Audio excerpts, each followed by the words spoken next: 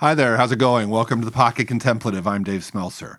So I think you're really going to enjoy the podcast today. We have a conversation with Dr. Kieran Setiya, who's a philosophy professor at MIT. You might recognize the name, though I think I mispronounced it, because in the previous episode, we talked about his book called Midlife, about a kind of a very personalized look at what philosophy can bring to all the existential questions that midlife brings.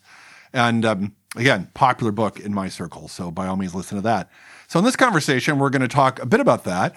We're going to talk about our respective disciplines, like how does philosophy work with contemplative spirituality, Christianity, all the sorts of stuff I've given my life to, and that we talk about in this podcast. Is there overlap? Is there difference? How do we think about that? We'll look at how those things also come to bear on some of the questions that the Midlife book raises. Impending death, how do you think about that? Obviously, if you're from the Christian tradition, there's ways you're taught to think about that. From the philosophical sphere, there's other ways to think about that. We talk about how those things interact. We just talk about what is philosophy trying to do. I'm just interested in that stuff, so that comes up as well. Anyway, I love the conversation, and I think you will too. If you are interested in learning more about the sort of stuff we do here at the Pocket Contemplative, a couple of places you can find out about that. One is just there's the podcast page itself, thepocketcontemplative.com, or there's a website called journey-on.net, journey-on.net, where the bigger picture gets talked about. We have these online groups with people from all over the country and a bit beyond the country, where we talk about the sorts of stuff here weekly with people. And then in our tradition, we also sometimes pray among each other and get into small groups and things like that, like a virtual group to talk about such matters. So you can find out about that and about the bigger picture at journey-on.net. All right, here we go with our delightful conversation with Kieran Setiya.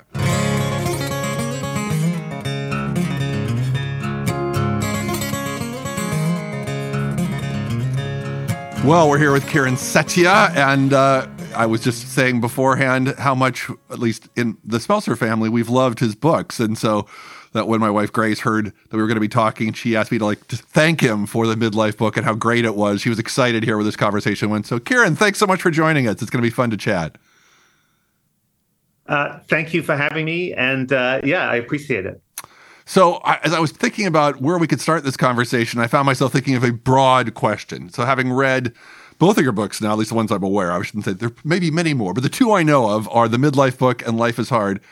One thing that's wonderful about them is they're taking this deep philosophical tradition and applying them to practical questions. And that's one of the reasons my wife said, hey, thank you, that was so great. But that makes me want to ask a broader question, which is, you're a philosopher. What's the gig? What is philosophy trying to accomplish? What's it trying to do? So that is a big question. And my favorite way of trying to answer it when I'm, say, introducing students to philosophy is historical, to say, in Western philosophy, it's sort of the origins. Philosophy encompasses all systematic inquiry into the nature of reality, what we know, how we should live. And then over the course of 2,000 years and more, individual disciplines sort of carve off. So you get physics and biology, and then you get psychology, economics, and then computer science and linguistics. And they all form their own separate disciplines with their own distinctive methodologies and established results. And what philosophy is now in the sort of surviving Western tradition is, in a way, the detritus of inquiry. It's like the questions that haven't found their own established methods in other disciplines, but still seem incredibly urgent. And the questions that have survived and have this sort of great longevity are often very simple ones. So Immanuel Kant, this 18th century philosopher, says, the big questions are, what can I know? What should I do? And what may I hope? And I think those questions are still a good way to think about the subject matter of philosophy. And so what I do, I work on ethics primarily. So I'm interested in what may I hope, but especially on what should I do or how should I live?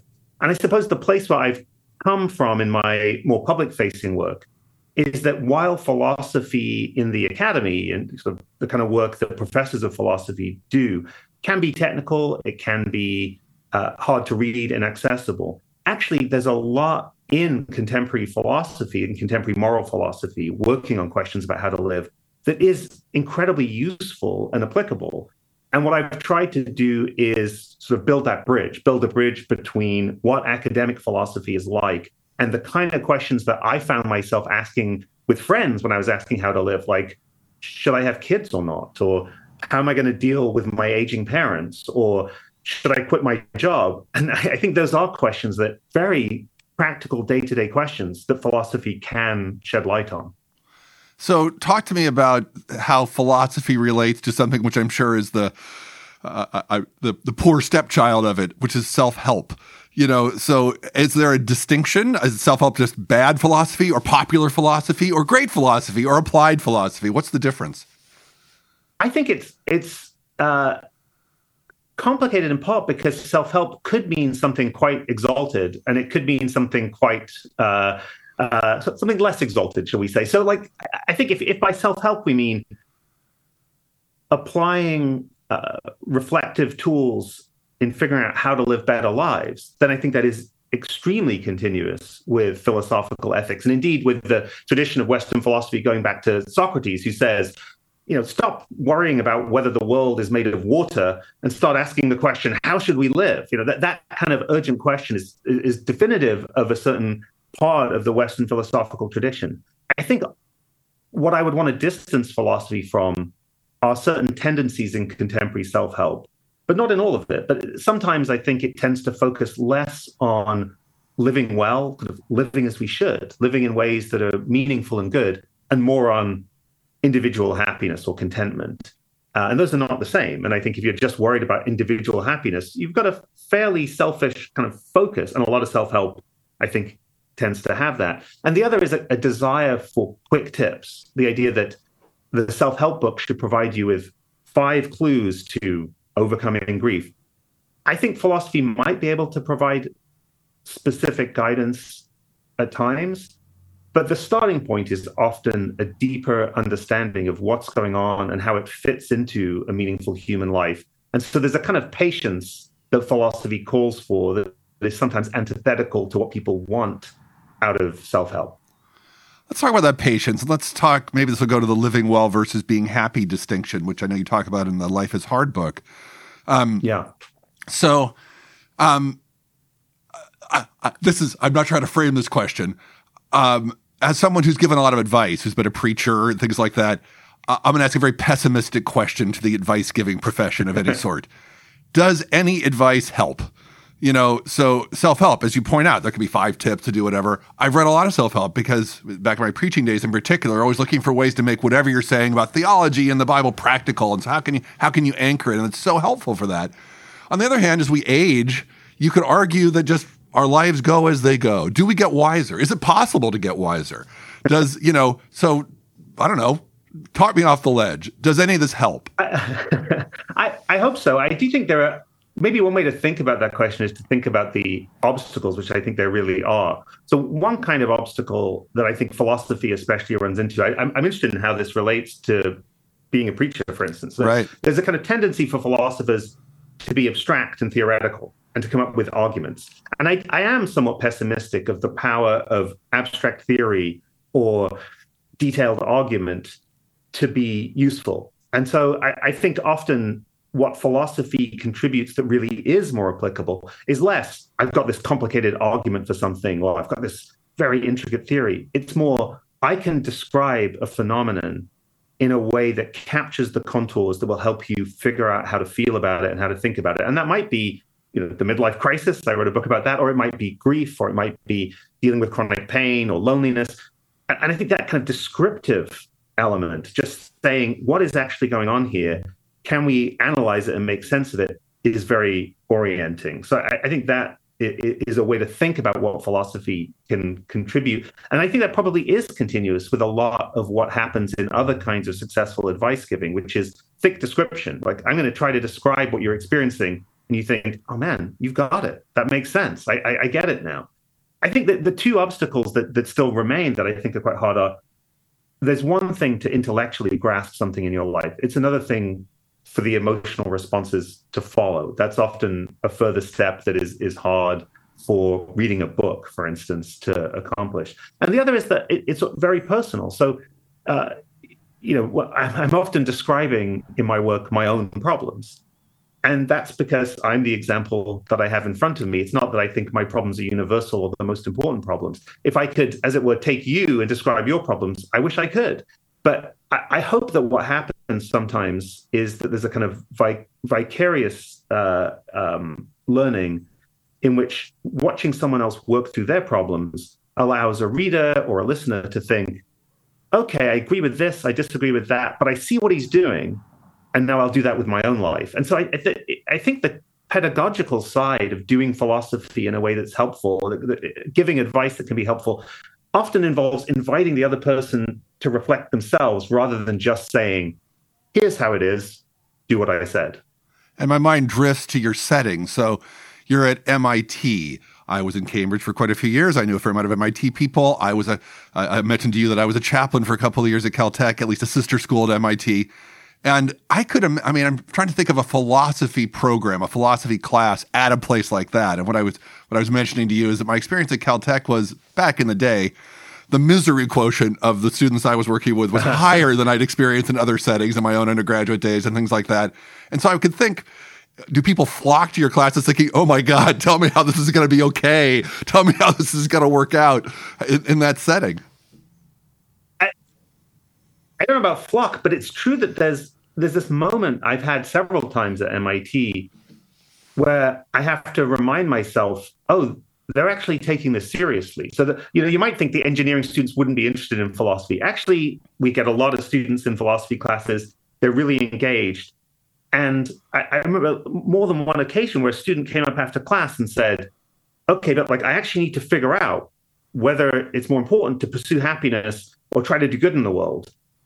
And they were urgently grappling with a question that we had been discussing theoretically from the philosophical tradition in class. And so it's certainly teaching there has certainly given me both a sense of the need and also a little bit of imposter syndrome about trying to connect philosophy with the actual practical problems that people face. And this has become a cliche now, but it's really true that I think the current generation of college students are looking at an extraordinarily uncertain future and a frightening future in many ways. And so I think they really are looking for guidance in how to live their lives.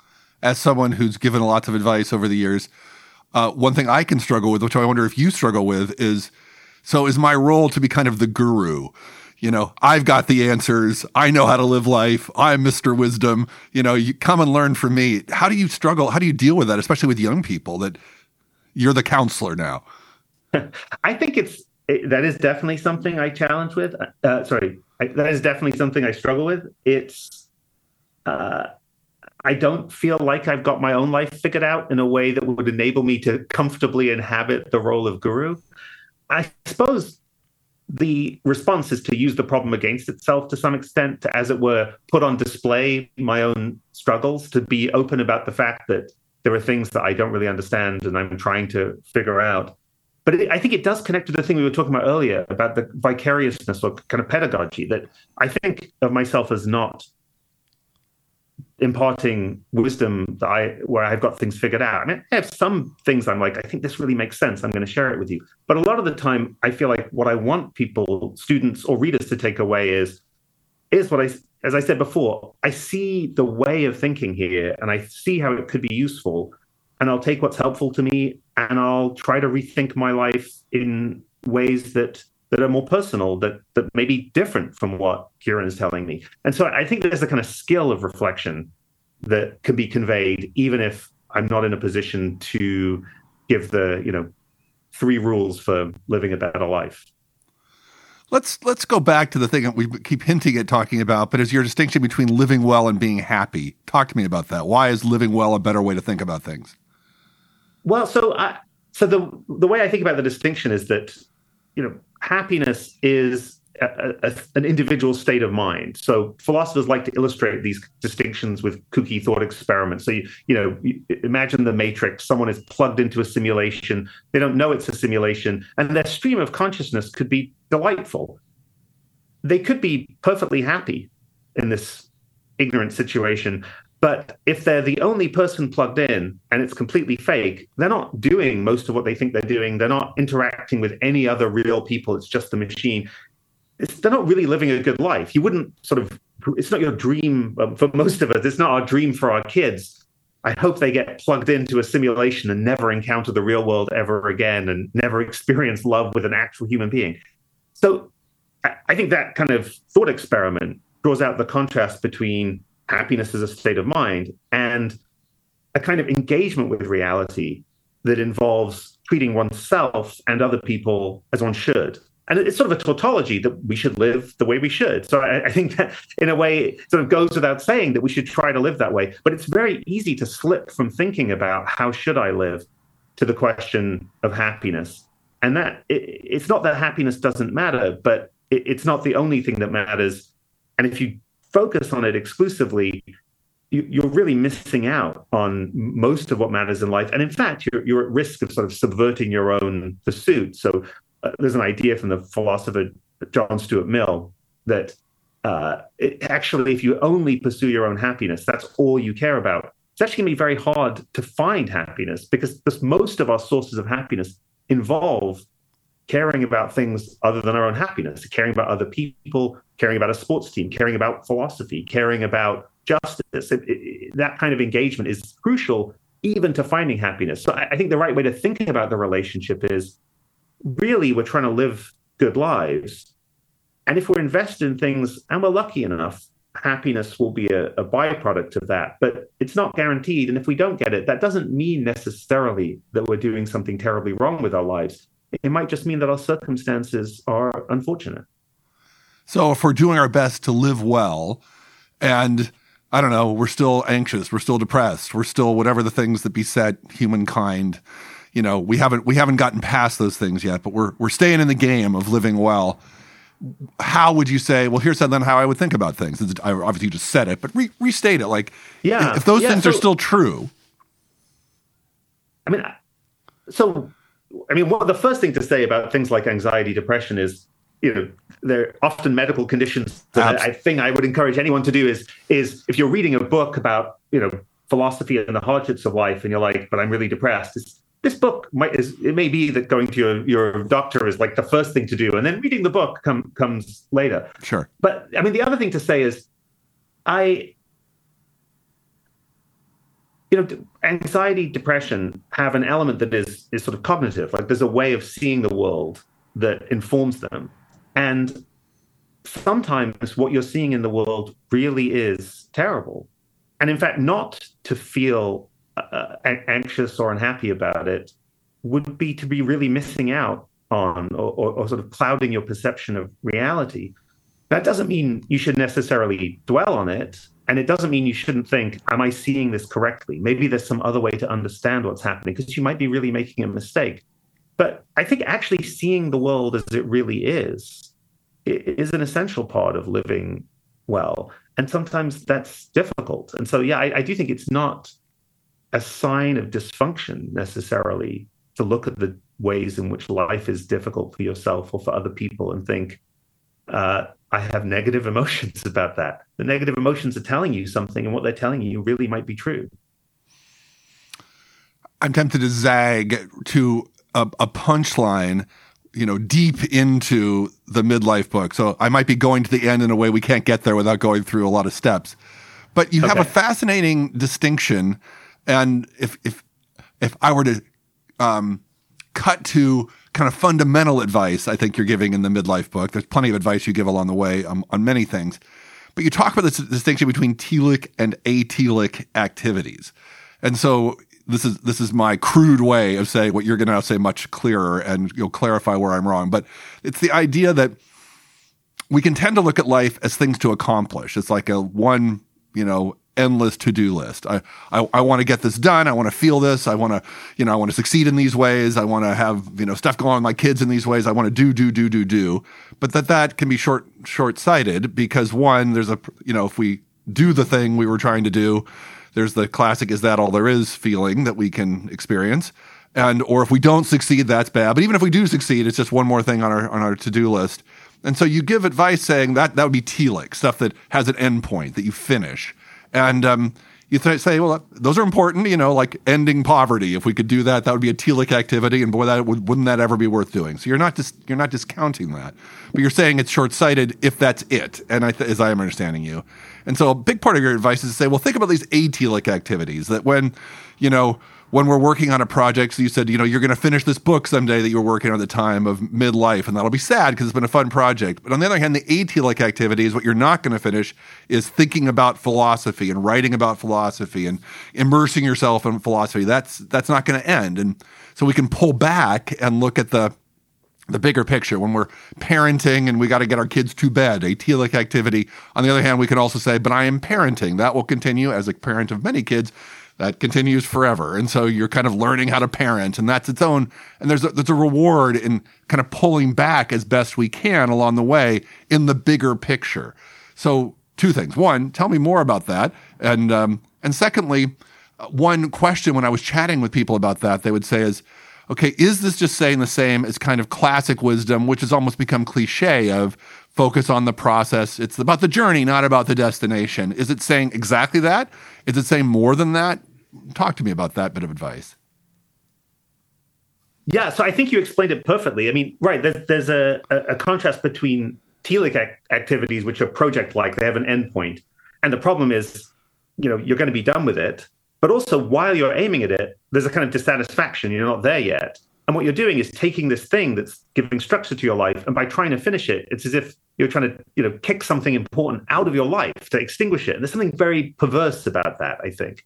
Whereas these atelic activities that don't have an endpoint built in, you're not exhausting them by engaging them in them. If what you value is parenting or spending time with friends or having conversations about spirituality, and that's what you're doing, you're not trying to get somewhere else. This is it. It's happening right now. And so I do think one way to characterize that is about valuing. It's about valuing the process, not project. It's about the journey, not the destination. I think I wouldn't resist the idea at all that formula is exactly what I'm trying to get at. Part of what I think philosophy is contributing here is not. Sometimes philosophy says, here's a new idea you've never thought of before. Philosopher comes along and blows your mind. Other times, I think what happens is there's a kind of idea floating around, like living in the present, say.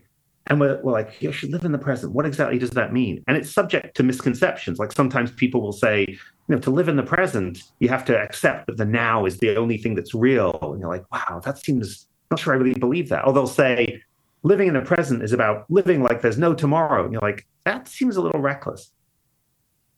And part of what philosophy contributes here is to say, no, there is a way of thinking about this that we can really make rigorous philosophical sense of. So we can make sense of the idea of living in the present as valuing the process, seeing what's here right now as valuable. And when we say that, there really is something we're picking up on that is the deep distinction between two kinds of activities that we can now understand and we can now use as a kind of tool to go back and, as it were, audit our own lives and think, are we too invested in projects? Do we not fully appreciate or sufficiently appreciate the value of the process of these atelic activities? So I think of myself as trying to give, as it were, foundations for the idea of it's about the process. That's what you should value. And to connect it back to our earlier discussion about,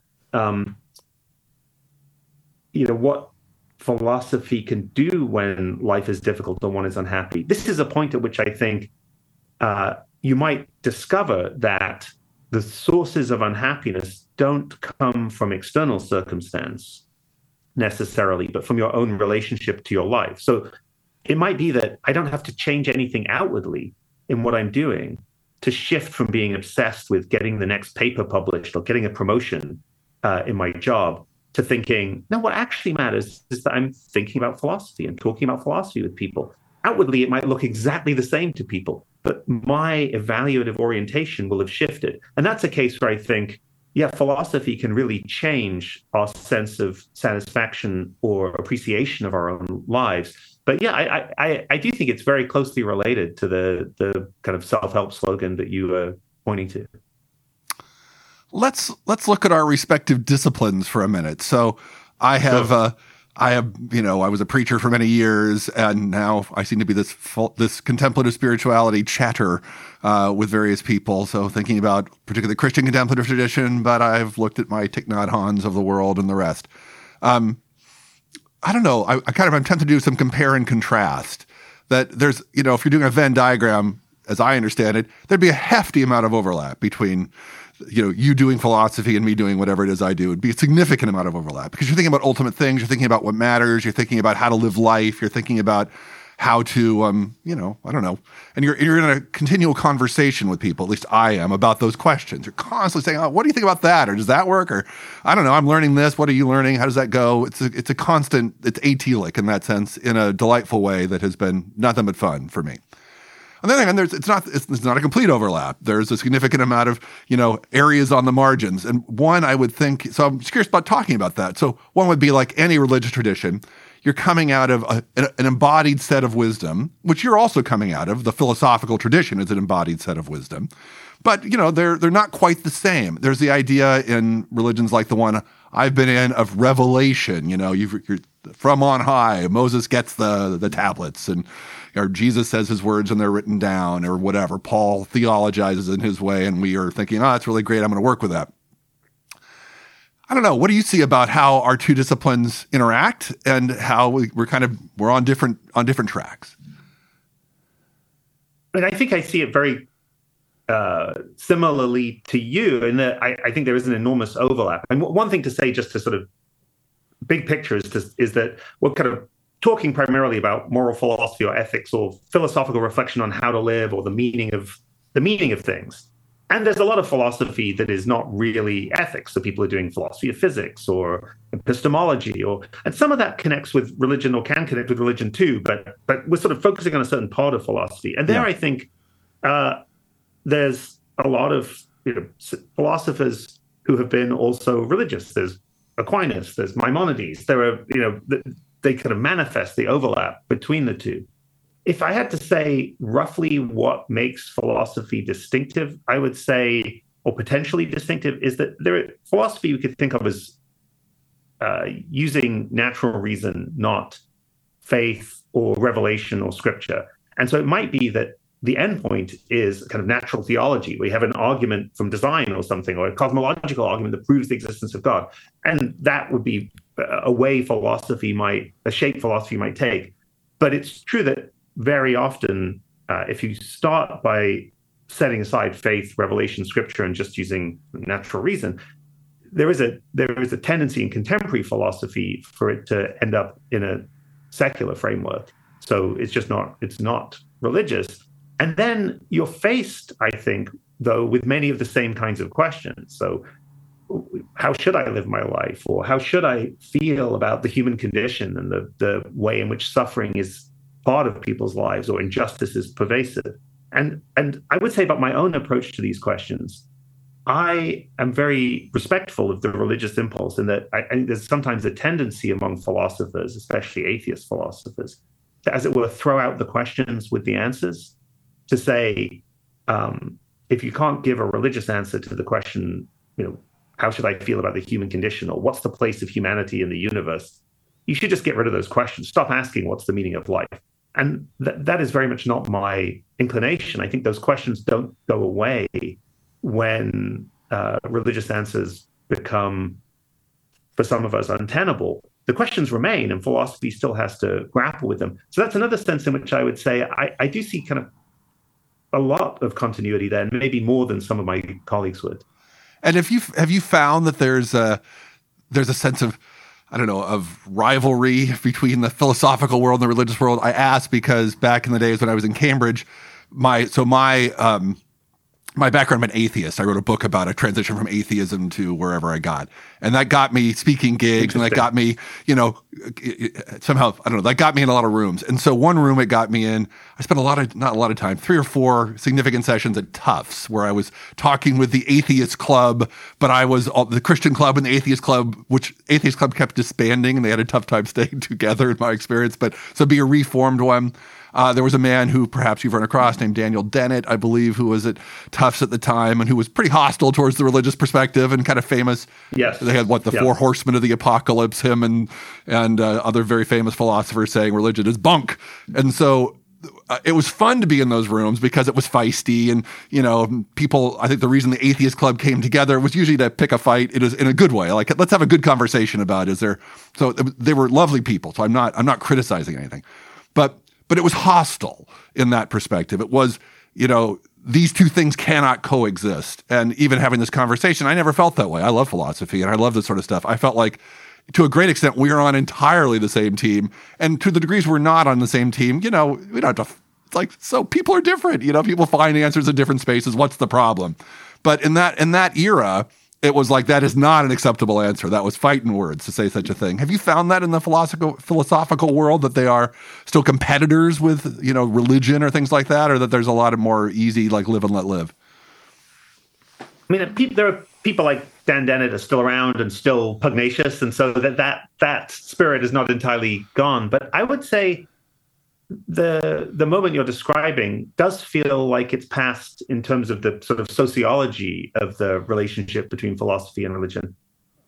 But I would go further than that and say, I think over the last 10, 15 years, there's been quite a lot of work by secular philosophers who are not religious, to revive the kinds of questions that religion answers and say philosophy should continue to grapple with these questions. So I think we're at a moment, in my experience at least, of unusual sympathy and openness and non-antagonism between academic philosophy and not just religion, but sort of spirituality more generally, the kinds of things that the kind of atmosphere of big questions that surrounds kind of religion, but also kind of some new age thinking, or religions that are not necessarily theistic as well. So I think that there is a lot of openness right now. In general, I think philosophy is in a state of great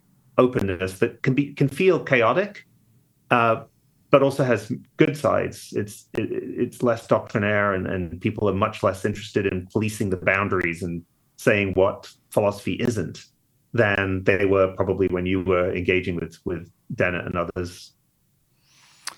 Well, we're going to come towards our end of conversation, and I'm going to raise something that will be, rather than like wrapping things up, I'm going to expand things for a second. But so in that spirit, I'm tempted to talk about some of the great insights you talk about in the midlife book. And so from a religious point of view, you talk about, well, here's aspects of midlife, as you think about kind of famous aspects of midlife crisis.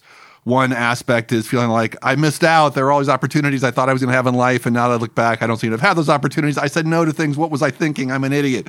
And on the other hand, I've got good things here. I wouldn't want to throw out the gains I have in my life. And so that's part of midlife. Part of midlife, and I realize I'm conflating all these massive topics in one thing, so we'll just schmooze. But part of midlife is thinking, I used to think, yes, I know I'm going to die, but when I was 20, I'm aware I'm going to die. But if I think I'm likely to die at 80, that's like multiple lifetimes in front of me. I'll worry about that later. But I'm 61, when you're 61, you think 80 doesn't seem that far away.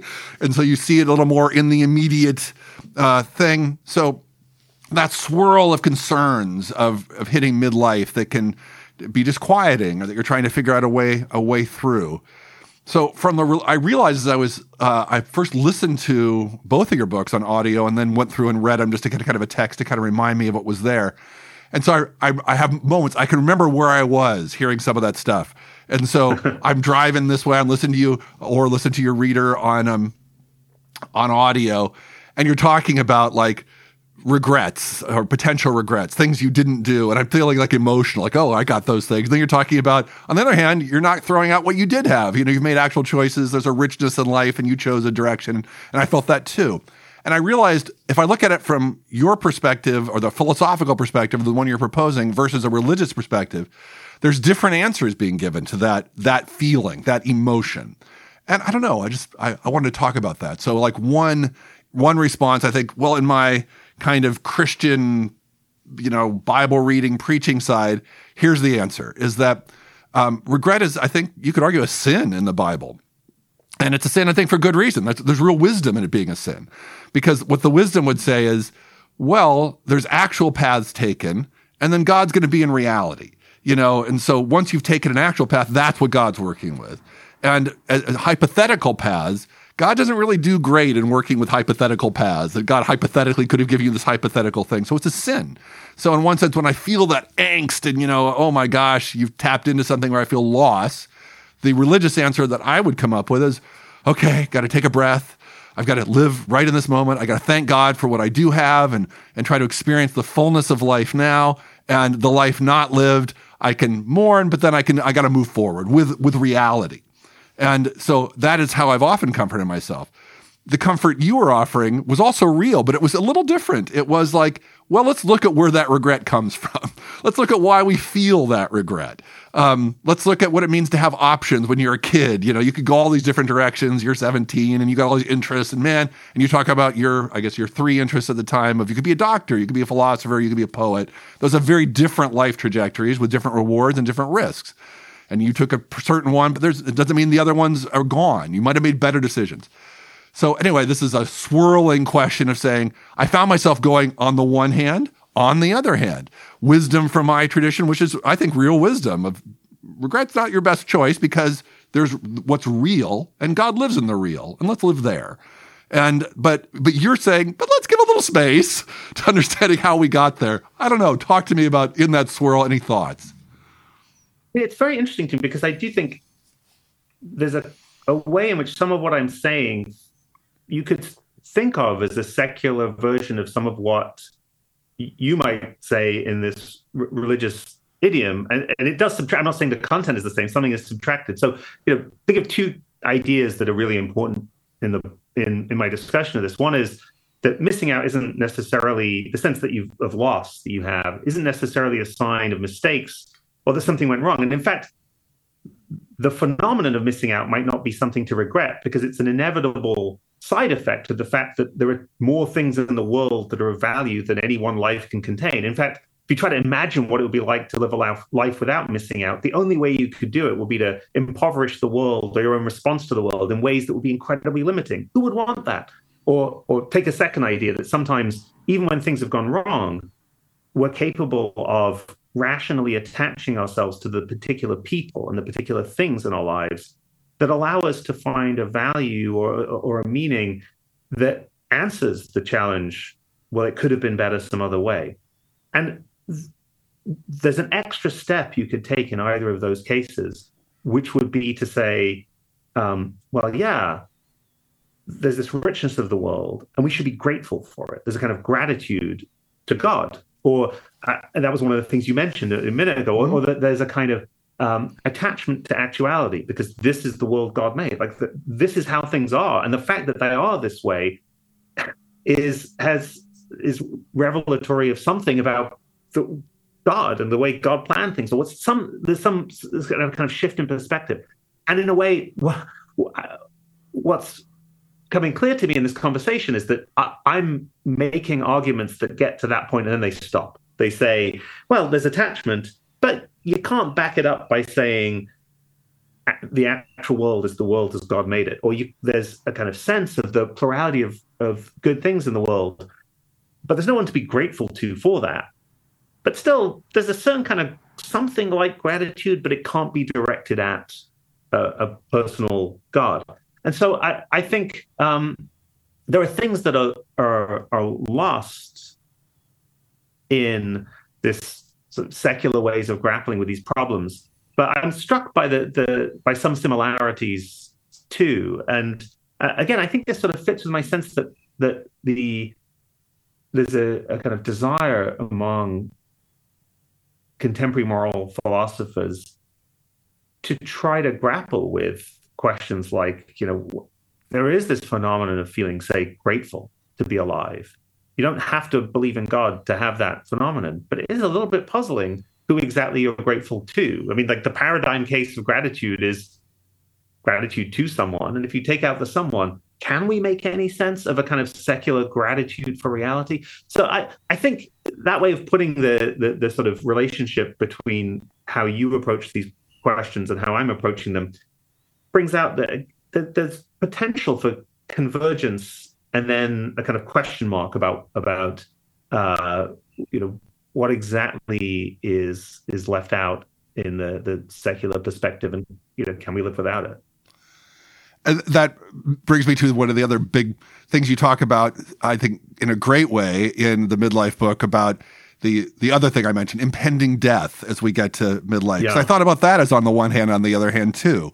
And so I thought as I was hearing, several arguments for how to think about the fact that, should we feel like, oh my gosh, I used to feel like death was so distant I didn't really have to worry about it, but now it's like I can see it. My parents are, one is dead, one is, older, and my wife's parents are really struggling. And so it's only one generation away, and I see what they're going through, and I think that's going to be me in a generation. And, my kids are going to be asking what I'm now asking about, and my wife is asking about her parents. Oh my gosh. So we have that just existential question because we have eyes, we can see what's happening, et cetera. And so I'm thinking, well, there's sort of superficial religious answers to that angst. There's like woo-woo cosmic religious answers to that angst, and there's sort of philosophical answers to that angst. And I kind of wonder what the interplay is. So I thought, well, the most basic Christian answer to that angst is, here's the good news, you're going to go to heaven. So, stick with Jesus. Don't worry about death. It's just it's a portal. It's a door that opens to something. You're going to love it. It's great. That other door is fantastic. So don't sweat it. Then there's, I was hearing somebody, like the great Christian mystics often go a lot further than that. And they start asking like very existential questions, which one recent guy put together. I'm not sure I can quote the Christian mystic who would say it, but it's not for him. It's like, well, think about it this way. Maybe consciousness is eternal. And maybe when you're born, you kind of tap into the consciousness that you then have. And then when you die, you lose the earthly form, but the consciousness doesn't go anywhere. So that's sort of heaven is like who you are, which could be the soul, right? That consciousness, it continues, and you have a little portal here, but consciousness doesn't go anywhere. And so I think, it's kind of comforting. I guess maybe that's what I'm tapped into. But then what you were saying, as I understood you, which I also loved, I thought, well, what you're saying is, I'm imagining an imaginary dialogue you would have with what I've just said, and you give me the actual dialogue, which is something like, be all that as it may, great stuff. They could be true. It's beyond my ken to even know if those things are true. But, I can understand how those would be very comforting or very interesting or, you go. That said, let's talk about what I can talk about. And what you talk about are perspectives about that emotion. And so you have perspectives like, well, some people would say before you were born, so far as you're aware, there was just nothing, and you're not all grieving that, and so, maybe it's just the same, in which case, why grieve it? So in one sense, it's change your attitude because, dial down or you say, when you think about like immortality is usually a dystopia when novelists write about immortality or things like that, it's never good. And so do you really want a dystopia? You don't want a dystopia. And so that means you've got to accept like, you're going to die. Or maybe you could look at it like it's not a superpower. Like if you could fly, wouldn't that be fun? Flying would be fun, but you don't grieve not flying. And immortality, no one else has ever done it. It's a superpower. And so you don't grieve. So it's like always you're providing ways to like dial down about how bad death feels. I don't know. Again, another swirl. How do you see those things interacting? But this is a case where I think that the secular consolations for death are very limited. Like I myself am very frightened of dying, and no amount of the perspective shifting has really worked for me. And I do think that that's the kind of metaphysical answers like the ones you described that I don't think we can really simulate in secular, non-mystical, non-metaphysical terms. I mean, I think the idea that I'm most tempted by of the ones that I talk about in the book and that you just beautifully sketched is this idea that that if you really take in the kind of atheistic picture on which immortality is not on the cards any more than growing wings and flying is on the cards, you ideally could get to a position where not being able to live forever does just feel like, well, like I also can't fly. Like it will be cool, but it's not a terrible insult to my dignity that I can't do this. I find it very hard to get to that point. In a way, I think the other kind of argument that moves me is if you're and this is very flat-footed, but I think right, is if you're thinking of eternal life on Earth, like just not dying, maintaining your physical form, the way there are people now who are doing these anti-aging treatments and want to live to 200. There's a certain way in which we have to make room for the next generation. Like it's one thing for billions of us to live in heaven. We're not, overcrowding the earth, but there's a way in which if we're trying to actually just extend physical life, we're not accepting with the kind of humility of thinking, yeah, we had our time and we need to make space for other people. And there's a kind of moral argument for accepting our mortality that also, I think, doesn't exactly reconcile me to mortality, but I think is right. I think it's true that I will have had my time and it will be someone else's time to inhabit the limited space and the limited resources that we have on Earth, like the limits of which are more vivid now than they've ever been. Okay, I'm going to forcefully stop myself from continuing this conversation because I'm going to let it go. It's like death. I want to keep talking, but I've got to just reconcile myself. The conversation cannot be infinite, and that's not the superpower we're not going to get. So maybe I'm just going to thank you. What a great conversation. And again, thanks so much for your great work, and thanks for putting it out in the world. I just did a podcast on this guy, Meister Eckhart, this great mystic from the 1300s. And one thing he says is it's every human's obligation to take what God has put in you and to give it out. You can't, if you hold on to it, you're sinning. And I feel like you're living it out. You're living philosophy. You're that Meister Eckhartian person who is giving out, and I and our listeners are the beneficiaries. So we're grateful. Thank you. Thank you so much. Well, I hope you enjoyed that as much as I did. And anyway, thanks to Dr. Setiya. It was great to have him here. All right, we'll look forward to talking to you again in a couple of weeks.